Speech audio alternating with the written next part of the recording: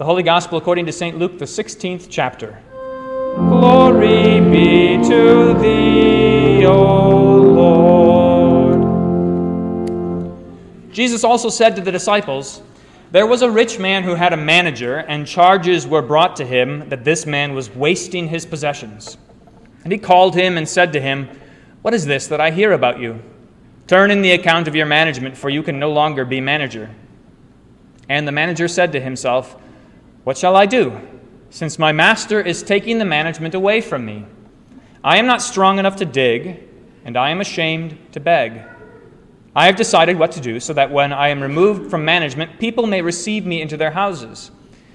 So summoning his master's debtors one by one, he said to the first, 'How much do you owe my master?' He said, 100 measures of oil.' He said to him, 'Take your bill and sit down quickly and write 50. Then he said to another, 'And how much do you owe?' He said, 100 measures of wheat.' He said to him, 'Take your bill and write 80. The master commended the dishonest manager for his shrewdness. For the sons of this world are more shrewd in dealing with their own generation than the sons of light. And I tell you, make friends for yourselves by means of unrighteous wealth, so that when it fails, they may receive you into the eternal dwellings. One who is faithful in a very little is also faithful in much, and one who is dishonest in a very little is also dishonest in much. If then you have not been faithful in the unrighteous wealth, who will entrust to you the true riches? And if you have not been faithful in that which is another's, who will give you that which is your own? No servant can serve two masters, for either he will hate the one and love the other, or he will be devoted to the one and despise the other. You cannot serve God and money." This is the gospel of the Lord. Praise be to thee, O Christ. Comparisons can be a dangerous thing, especially when the comparison is made at the hands of one whom we love. So maybe you've heard these words, or maybe you've said them. "Why can't you be more like so-and-so? Why can't you be more like your brother, more like your cousin, more like your neighbors? Why can't you be better like all of those people over there?"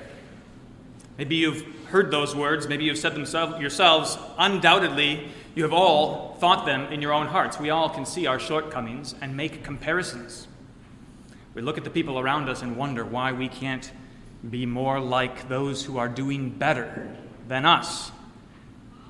Comparisons abound in the Bible, and you can see how much trouble it is. So think all the way back to Cain and Abel. There they were offering their sacrifices. Abel, out of faith, offering the first fruit of his flock. Cain, in disbelief, offering the fruits of the ground. And God did not look with favor on Cain's sacrifice, and so his face was cast down. He couldn't stand the comparison. Why can't I be more like my brother? Why does God like him better than he likes me? Or take Joseph, another great example of this. You can imagine, we don't hear it recorded in the scriptures, but you can imagine Jacob saying to his son Joseph, to whom he'd given that amazing Technicolor dream coat, "Joseph, you're my favorite son. All the rest of you, why can't you be more like Joseph?" And of course, they respond appropriately. They want to throw Joseph into a pit and murder him. Those kinds of comparisons can be deadly. They can be deadly even if you never hear them from outside of you. They can be deadly especially when they're in your own heart, because they make you discontent, they make you grumble, they make you despair, or they make you proud. It leads to sin, those kinds of comparisons. And that is why it is shocking today, I find it shocking, that Jesus makes one such comparison in our gospel lesson. Did you hear it? He said, "Look at the world all around you. All of these people, the sons of this age, who are living for temporal, fleeting things like money. Look at how diligently they serve their master, how hard they work, what they're willing to sacrifice, what they'll give up, what they'll suffer in order to obtain a little bit more of something that's just going to go away in the end. Look at how diligent they are." Jesus says, "Why can't you be more like them?" The sons of this age are shrewder than the sons of light. They work for things that are fading away, but the sons of light, God's children, those who've been called by the gospel, you are laboring for something that will not go away, something that will never fade away, something eternal and good because it is from God on high, and yet we are tempted to be far less diligent than the world is in going after things that will not last. This is the point of the whole parable. The parable is a confusing one at times because it seems like the unjust steward is being commended for being a rotten guy. And it's true, he's a rotten guy. Look at what he's willing to give up in order to have a little bit of comfort.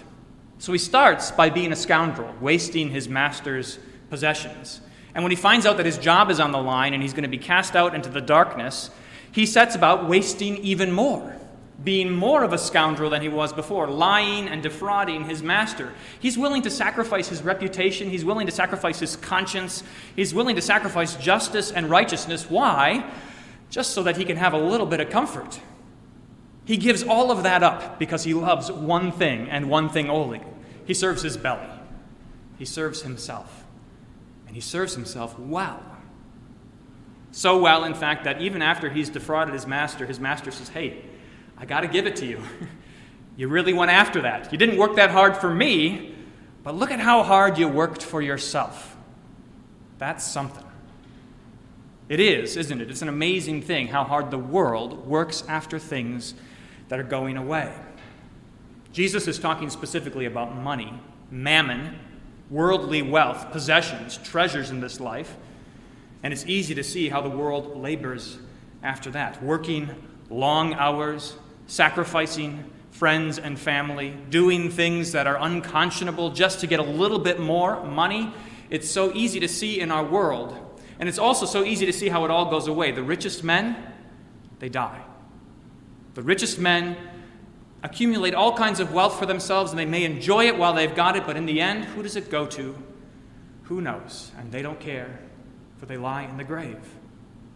But it's not just mammon. It's not just money. Think about all of the other things that people treasure in their lives. I was thinking about the kinds of things that people are willing to sacrifice for.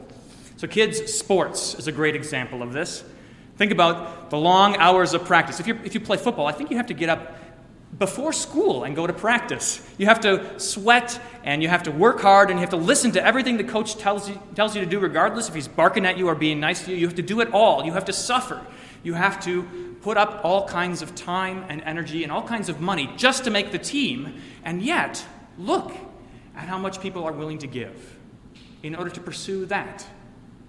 I have a friend who was a pastor in Pennsylvania, and he'd stand in his church, in his pulpit, preaching to his congregation. He could see out the window the field over where they were playing lacrosse, where everybody got up that morning super early to drive hours and hours and hours to come and play lacrosse so their kids could enjoy that time together. Look at what they gave up. Look at what they were willing to sacrifice, a weekend, in order to pursue sports. Or leisure is another one. I was thinking about hunting and fishing, thinking about the discomfort of sitting out in the cold, in the snow, hungry and tired, not seeing anything, willing to put up with being skunked entirely, and yet how gladly we do it, or many of us do, because it's a treasure. It's something we love, something we hold dear. Or vanity. You've heard it said that beauty is pain and pain is beauty, right? What people are willing to give up in order to look beautiful day after day, making an effort to make sure that they look good to the world. See how they're willing to sacrifice. Perhaps the lowest hanging fruit, and I was struck by this week, the lowest hanging fruit is education. Think about what people are willing to give up in order to make sure their kids are educated. The schools have it so that you have to attend school a certain number of days in the year. If there's a snow day, you don't get to take that day off at the end of the year. You have to add that day on, and you have to show up day after day of learning reading, writing, and arithmetic. Why? Because it takes time in order to learn those things. It takes time in order to gain earthly wisdom. Everybody knows it takes time and energy and attention and dedication, and so we give it. Where is that time and dedication and energy for things that are eternal, for heavenly wisdom, for things that will not fade away? Why do we assume so easily that these things in this life, they take effort and diligence, and you have to sacrifice and suffer for them? But heavenly wisdom, well, that doesn't take any effort at all. maybe an hour on a Sunday morning, maybe every other week, maybe once a month, maybe once a year. That's all it takes to gain heavenly wisdom. How can that possibly be true? Why can't we be more like them? Diligent in the things of God, in the things that will last forever, spending our time and our energy and our attention on things that are from God, things that are good, on heavenly wisdom. Are we going to let them outdo us? Now, I don't think Jesus is playing some sort of a guilt card here. He's not like a scolding and nagging parent, why can't you be more like them? Instead, he's offering you this comparison so that you can see how good he is to you. Think about the difference between the things of this world for which everyone is inclined to strive. Think about the difference between those things and eternal things. St. Paul puts it this way. He says, they run this race for a perishable wreath. Things that go away. How often have you felt like you have wasted your time? How often are you afraid that you will find out you have wasted your time? How often do you look back with regret and say, what was I doing? Spending my time and energy and money on that. Those instances are common enough in our life, but look at what Jesus says. He says it's everything. It's this whole life. It's every earthly thing, every treasure that can get laid up and destroyed by moth and rust and stolen by thieves. It's all going away. Listen again to what Jesus says about unrighteous mammon. He says, make friends for yourself by means of unrighteous wealth, so that when it fails, they may receive you into the eternal dwellings. When it fails, not if it fails, but when it fails. This is like driving through the desert on fumes. You're going to run out eventually. You might console yourself by thinking, well, if I push the gas pedal a little bit harder, maybe I'll jiggle that gas tank. Maybe if we're going downhill, then we can make it a little bit further. But the point is that it will fail. The things of this life will disappoint. They will not prove true. They fade away. And so Jesus says, use them rightly in order to make friends for yourself for eternity. That is to say, don't aim at the things of this life for their own sake, but instead aim at heavenly things. St. Paul puts it this way, they strive for a perishable wreath. You know those crowns that the Olympians would get, made of leaves that would fade away, they'd wither. You might be able to preserve them for a while, but eventually they turn to dust. But we, St. Paul says, strive for an imperishable wreath. And this is the best news of all. It is that whatever you do as a Christian, in faith, trusting in God, whatever you do as a Christian is not a waste, never a waste, never fading away, never going bad. In fact, it lasts to all eternity. What we are striving for as Christians, when we aim at faith and love, what we are striving after is eternal. It is infinitely better. There is no comparison. The things of this world can't hold a candle to the things of God. It's not just for eternity, though. It's also for right now. God wants to give you gifts from on high for eternity and for right now. And that is why we should strive diligently, labor intensely, sacrifice and suffer willingly for the things of God. This labor of faith and love, it is rewarded by God himself. It is never a waste. Now that's important to say out loud and to repeat to yourself. I find myself struggling with this constantly. When it comes time to pray, I make lists of who I should pray for. And when it comes time to pray, it always feels like, let me get this done quickly because I have more important things to do. I have better ways that I could help people than by praying for them. Isn't that striking? When it comes time to solve a problem, I always sit and think, maybe if I just really wrestle with this in my own mind for a little while, then I'll be able to solve it, as opposed to studying God's Word and gaining wisdom from God. When it comes to writing a sermon, I'm always tempted to spend all my time looking for a cute and clever illustration, as opposed to listening to what God says and having him teach me what I should say to you. It's so easy to feel like it's a waste. That's the devil at work. And so you have to listen to God's promises.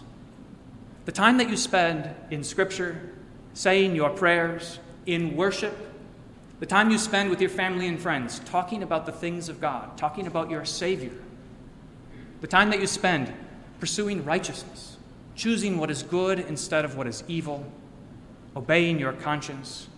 The time that you spend doing those things is never wasted. Not a drop of it will be put to shame. It is all good, it is all redeemed by God, and it lasts to eternity. And that's the good news Jesus wants to give you. Those people who strive after the things of this world, they will be gravely disappointed. Jesus is pointing out the tragedy. In the end, as they lie in their graves where their bones are being eaten away by worms, they will have none of the things they labored for. But you, even there, you'll lie secure. That's what it said in the hymn. There is nothing worth comparing to this lifelong comfort sure. Open-eyed my grave is staring, even there I'll sleep secure. While my flesh awaits its raising, still my soul continues praising. I am baptized into Christ. You sang those words. Hold them dear, this treasure that you have from Christ, the forgiveness of sins by his body and blood given and shed for you, the wisdom that comes from his word, wisdom that begins with the fear of the Lord, that is all yours in spades. Hold on to it tightly. Pursue nothing else. Nothing else matters. God has given this all to you as a gift out of his mercy and his love for you.